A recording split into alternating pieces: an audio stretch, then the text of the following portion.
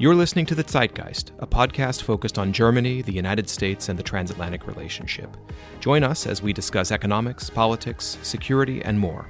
I'm Jeff Rathke, president of the American Institute for Contemporary German Studies at Johns Hopkins University. Let me welcome you back to the coronavirus social distancing editions of the Zeitgeist podcast from AICGS. We are really delighted to have today a discussion about the meanings and the memories of the end of World War II in Europe. May 8th was, of course, VE Day, and it was marked across the world, but in particular fashion in Germany last week. And I would draw attention to a speech given by German President Steinmeier in front of the Neue Wache in Berlin. You can look to the show notes to find links to the English and German versions of the speech. It was a remarkable speech for a few reasons, but I think one of the things that really struck me was the way in which he talked about the meaning of liberation. Germany having been liberated in 1945 from Nazi tyranny, and what that liberation meant today.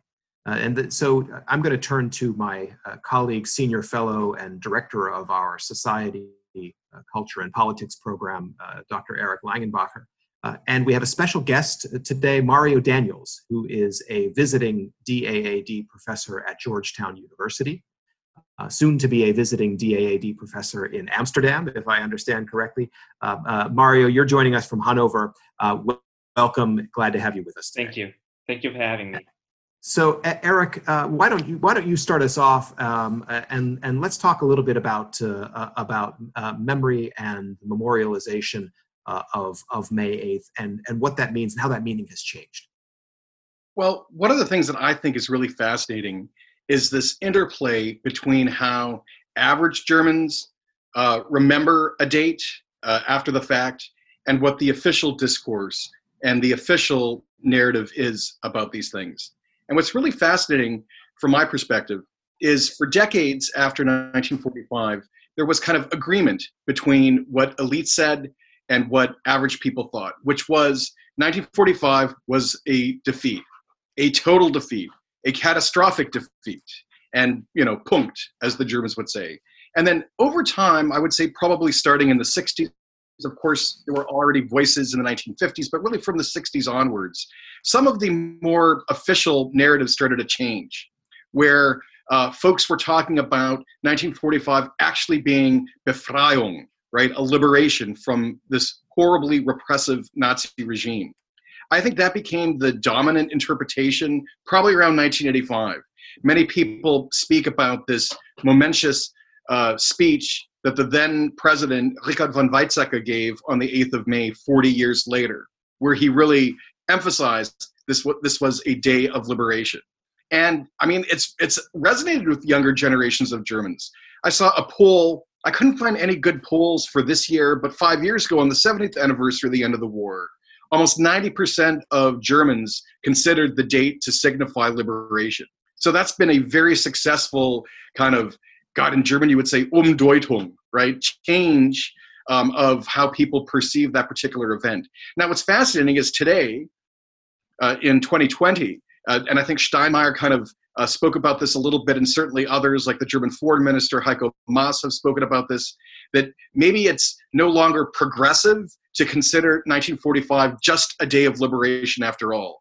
That some people are saying that this is yet another way that average Germans can evade responsibility for their support of the Nazi regime. So once again, we might be in a period of kind of narrative change about what 1945 will mean going forward. But Mario, as a professor of German history, what's your kind of stance on these changing meanings over time? So I would say also in complete agreement with you that 1985, this famous speech by Richard von Weizsäcker was really a turning point. And I would say in many regards, what he said in this really kind of lengthy, actually very sophisticated speech was something like the consensus for the German public debate about the meaning of May 1945. And so I think for the last decades, Richard von Weizsäcker's speech was pretty much the go-to point to think about the historical meaning of the state. And actually, it's quite interesting to read this speech again, which I did this afternoon after a long time. And it's actually, as I said, a pretty sophisticated speech about German history in the 20th century, really kind of covering a lot of ground, going back to World War I and Versailles, and placing the Nazi dictatorship really in its larger context of 100 years. And then going basically all the way through the history of the Bundesrepublik to the 1980s. And what he says there is actually not so much only about liberation, even though that's certainly the core of the speech. He also talks a lot about, of course, the meaning of Nazi Germany to German public memory. He talks about the debate about collective guilt. So can we actually have something like collective guilt? How should we deal with that? And he also discusses, I think, in a very interesting way, this question. So to what extent is 1945 really a caesura? Is it the Stunde Null, which he obviously is not agreeing with? But if it's not a Stunde Null, what is it instead, right? And so he explains it basically in a way that looks back to Nazi Germany and basically says, okay, this is the moment where the Germans had to come to terms, basically, or had to start to come to terms with an experience of a cruel, enormously deadly dictatorship. But he also offers a forward-looking perspective, and that's pretty much, okay, this is basically the moment where we could reinvent what Germany was to a certain extent. We could become a democracy, and we could become a democracy within Europe. And I think also the European dimension of this date is actually very relevant to our current debate. What do you think, Eric, about the European part of this commemoration of this date? Well, it's very interesting. Europeans had a hard time commemorating World War I together for a long time. And then I think there was the famous reconciliatory gesture between Helmut Kohl and François Mitterrand at Verdun for one of the anniversaries. World War II has always been a little bit more difficult, well, just given the sheer destructiveness and the sheer nastiness of the Nazi regime. And I recall there were a couple of commemorations where some German chancellors were miffed that they weren't invited to the D-Day commemorations in France or things like that. I think it's kind of interesting because I don't see that much of a truly European kind of narrative to the 8th of May, or at least maybe there was an incipient narrative, but now it's starting to change again. Right. So, of course, one of the big political cultural trends over the last few years has been kind of the return of nationalism. Right. So one of the things that struck me, and of course, we're in the middle of a pandemic, so people can't do things the way that they may have planned. But I was really struck this year by just how national each of the celebrations were, or at least that's how the media tried to portray it. Right. So you see these pictures from the toned down celebrations or commemorations in Moscow with the flyover and, the Russian colors from the jets and things like that. You see in Britain, Union Jacks everywhere. And of course, Churchill paraphernalia ubiquitously. So I don't know. I mean, I think that Europeans have always struggled to come up with a European kind of narrative to the whole thing. And it's also, I think, problematic from the German perspective. Right, because Germans, of course, have been very good Europeans for many decades now, but that's also problematic, right? So I remember a few years ago, there started to be some really interesting scholarship and then media explorations into kind of non-Germans who had collaborated with, sometimes very enthusiastically, with the SS, with the Nazis in the Holocaust, of course, the singular event of the World War II era.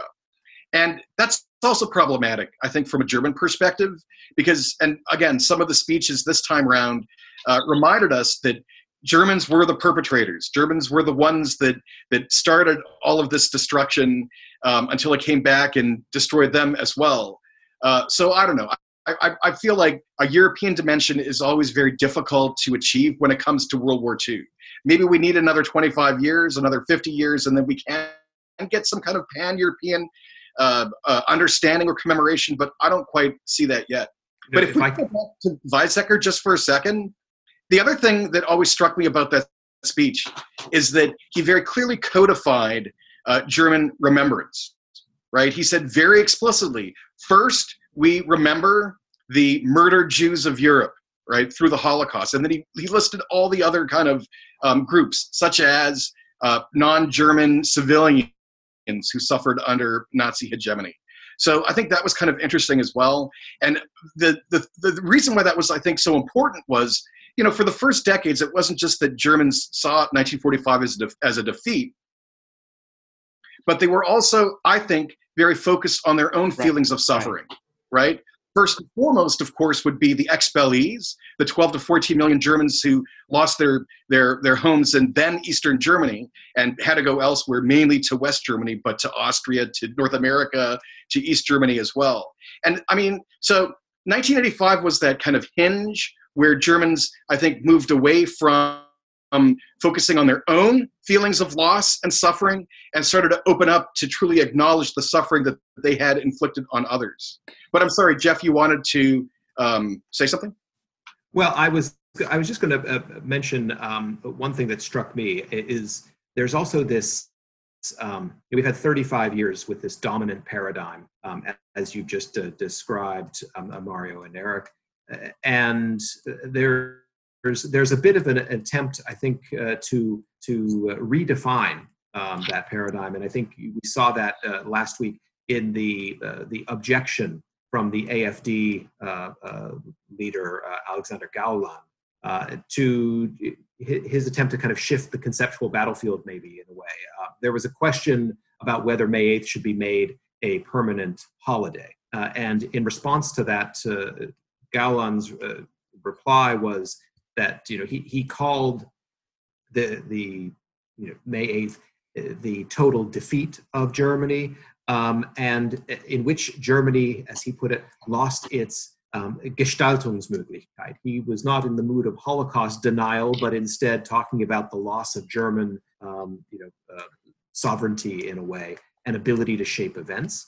And without denying that there were beneficiaries of May 8th, he broke that hierarchy that you described, Eric, and he kind of set the sufferings of German civilians as equivalent in some way to those of Holocaust victims, in prisoners at concentration camps and so forth.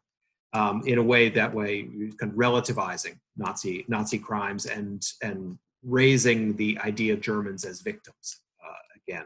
And so, one question that really sticks with me is, to what extent, with the 75 years after the events, will those interpretations find new receptive listeners in Germany as we move forward?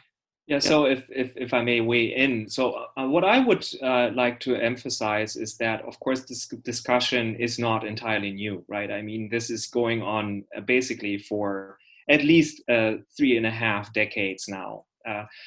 Because this paradigm that German history is basically in the 20th century very much about Germans being perpetrators, kind of the consensus as we described it in 85 was, of course, never undisputed. So, I mean, 85, if we look back to the 1980s, and I think they're really in many regards a linchpin decade, Richard von Weizsäcker's speech actually is at the very beginning of an intense debate about what German history is about, right? So 85 is his speech. And then in 86, the Historikerstreit starts, basically, with this article by Ernst Nolte in the Frankfurter Allgemeine Zeitung. And that basically goes on until the late 80s almost. And then there's this debate about the German National Museum and so on. I mean, it's a laundry list, but I think it is important to remember this laundry list because it shows that there is always a tension in German debate, at least since the 1980s, between, on the one hand, the perspective of Germany as a nation of perpetrators and of perpetrators of one of the biggest genocides in human history. And then on the other hand, you have kind of the revisionist, I don't know if that's the right term, but let's call it revisionist, that says basically, no, Germany has to think about itself more as a normal nation. And that means there are also positive aspects, and it's very much about balancing out, so to speak, Nazi Germany in comparison to other parts of German history. And I would say Gauland actually started doing this much earlier. I mean, in 2018, as you remember, he called Hitler basically a bird shit in German history. I mean, that was his choice of words, right?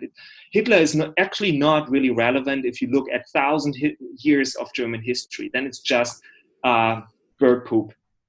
That's it. And that's basically pretty much what revisionists said since the 1980s. You know, it's not just about Nazi Germany. We have to think about other aspects of German history.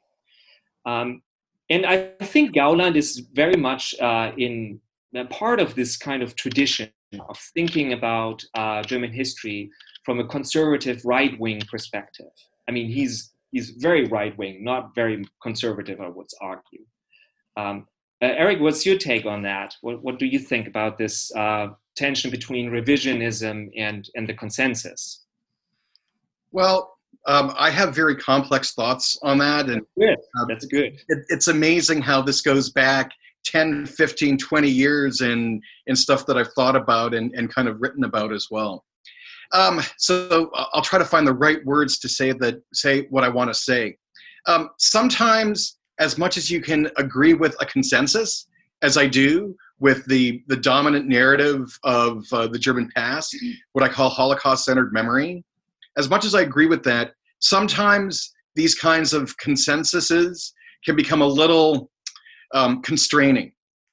And one of the things that I've always believed, maybe even advocated for, is that there's a way to have a progressive memory, right? Taking the right lessons, remembering the correct things about the past, but there's a way to have a kind of progressive memory where everybody can be properly located, right? And that's one of the reasons why I keep coming back to von Weizsäcker, because it wasn't just that there was kind of like a hierarchy of German remembrance, but it was also very inclusive. And I think that a lot of folks that have thought about what I call the memory of German suffering, but others call the memory of German victimization. I don't like the term, especially in the English language, because it has a certain connotation. But I think that those that have thought, maybe even advocate for the memory of German suffering, have really felt like second-class citizens. And, you know, it's also really fascinating, as we've talked about before in this podcast and elsewhere, the AfD, the Alternative for Germany that Gauland is kind of a leader of, is especially strong in Eastern Germany. And Eastern Germany, of course, has been characterized by these feelings of second-class citizenship, probably from the very beginning. So I can't help but think that there's a reason for that resonance in Eastern Germany. But I would also like to think that there's a way that we can get back to the inclusivity of von Weizsäcker and, you know, understand the central kind of meaning of the Nazi period and the World War II era, which was this horribly just genocidal dictatorship that perpetrated, as you said, one of the worst, if not the worst, genocide in human history. Yet at the same time, there also were a lot of average Germans, whether they supported the regime or not, that also had very bad experiences, right? During especially the end phases of World War II and then immediately after. So I've long hoped that more progressive forces in Germany, both politically, culturally, and academia, could find a way to get some space for all of these different facets of this historical period and its memory. Yeah, if I may add, you started basically our discussion with the observation that public discourse and individual memory are not necessarily on the same page.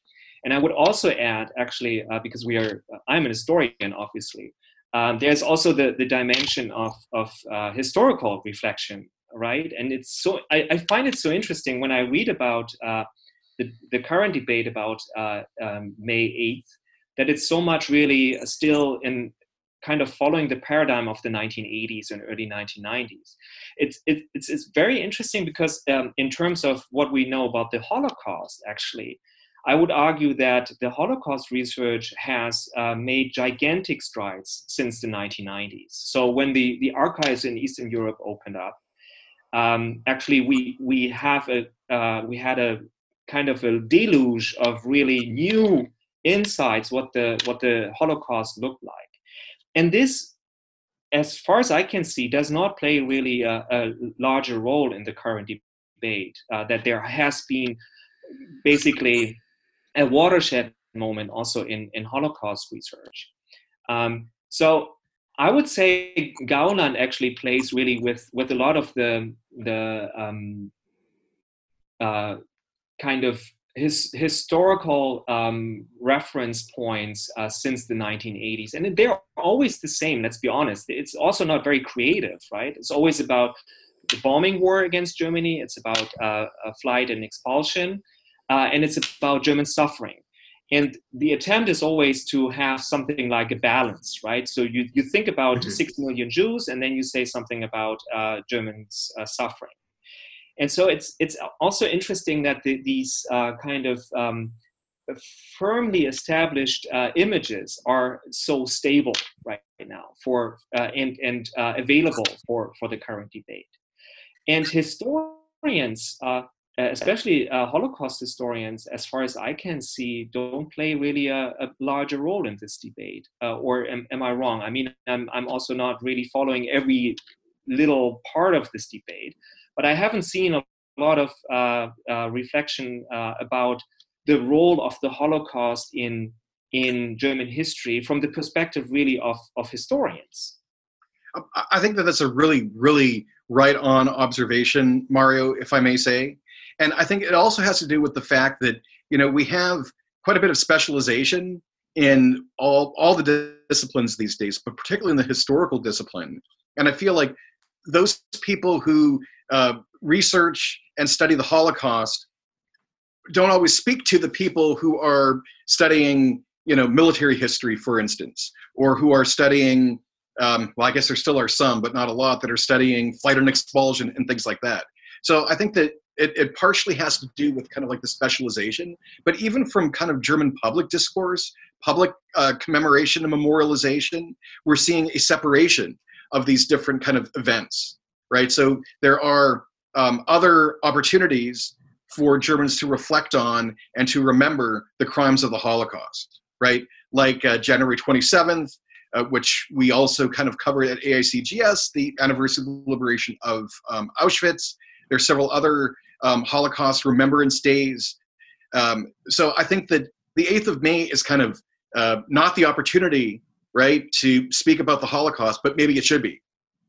Yeah, and you said it's a specialized field, and I think that's really true. Also because it's in itself very specialized. But I sometimes wonder why certain insights of historians don't really inform the public discourse. So I mean, one important part that could actually inform the current debate is the research into the role of Volksgemeinschafts ideology, right? So which basically is a research field that shows how everyday life was very much infused by Nazi ideology, and that a lot of Germans were actually part of larger crimes and were cooperating willfully and sometimes also cheerfully with the Nazi dictatorship.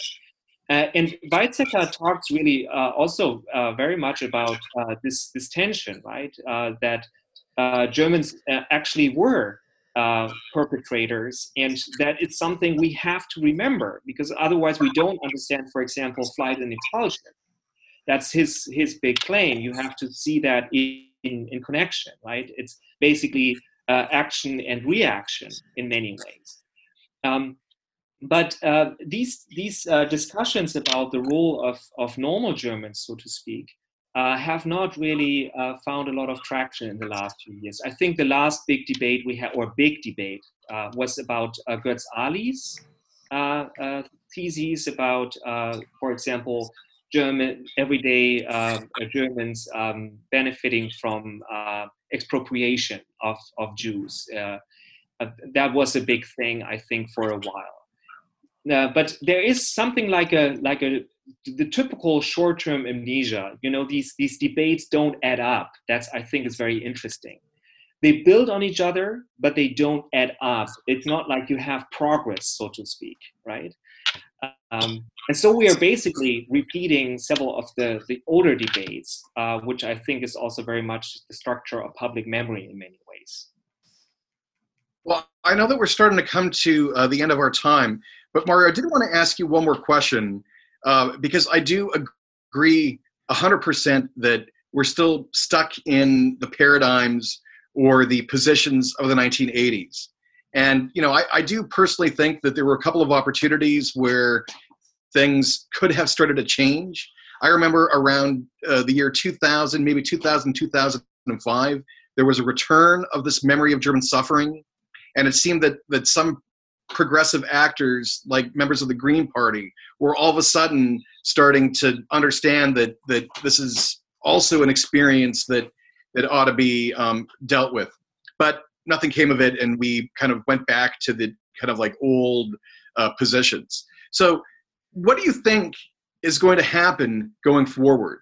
I mean, how do you think we could get beyond that old paradigm into something new and hopefully helpful, if not progressive, small p progressive, for German and European politics and culture? Actually, I don't know. And I have to say I'm also a little bit skeptical about that, because one thing I find so striking is let's assume we are right, that we're still following the debates of the 1980s, more or less. Maybe we're wrong, I don't know, but let's assume we are right. The interesting thing is that we're not in the 1980s anymore, right? And we have this long debate also about generational change. And I mean, the end of the war was 75 years ago, right? And society has really changed massively, not just in terms of age, and people still remembering certain time periods. There's also that Germany as a society has changed, as we know. So this debate about how can we actually still commemorate Nazi Germany and the end of World War II when it's receding into the past. For a lot of the debates we look at when we look at the Alte Bundesrepublik, were debates about a history that was still smoking, to use Rothfeld's phrase here. And honestly, World War II is not smoking anymore, right? There is not much smoke visible anymore. And that seems to be really a problem. So how can we translate memory of World War II and Nazi Germany into the 21st century under completely changed circumstances in many ways? And I don't know, actually. You started with polls, right? I have read a poll earlier. Obviously, it's a poll by the site. And that said, recent polls, and that said that 53% of Germans are allegedly ready to let the past be past. And 53%, that's quite a lot of people. And so how can you actually convince 53% that 1945 is still relevant? For you and me, it's clear. And also for Jeff, we don't have to discuss it here among us. But I don't know how you actually do this in Germany right now. If I could chime in there, because I think, Mario, you've hit upon something that's quite interesting, and that is that this discussion about the meaning of the end of World War II, it is also, there's an overlay of the responsibility debate in Germany, which has been going on for, maybe not for 25 years, but well, actually going back, I'd say 30 years, starting with the George H.W. Bush Mainz speech. And it's been a persistent theme, intensifying since the election of Donald Trump, with Chancellor Merkel's statement that Germany needs to take on greater responsibility.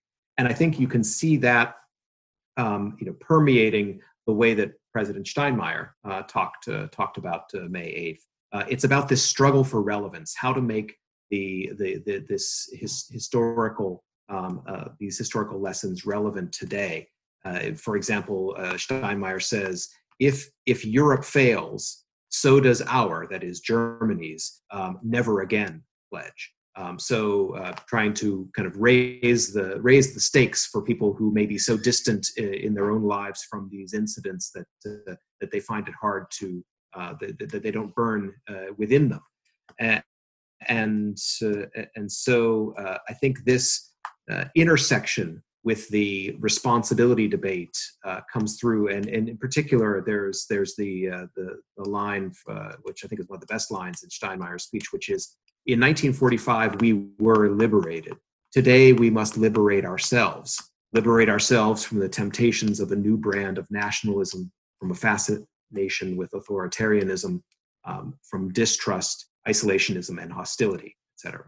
So I think that is the really important core of this public debate. It's about making sure, finding ways to not only to rededicate ourselves, as Lincoln put it in the Gettysburg Address, to these principles, but to make them real and alive for generations that are going to shape German politics for decades to come.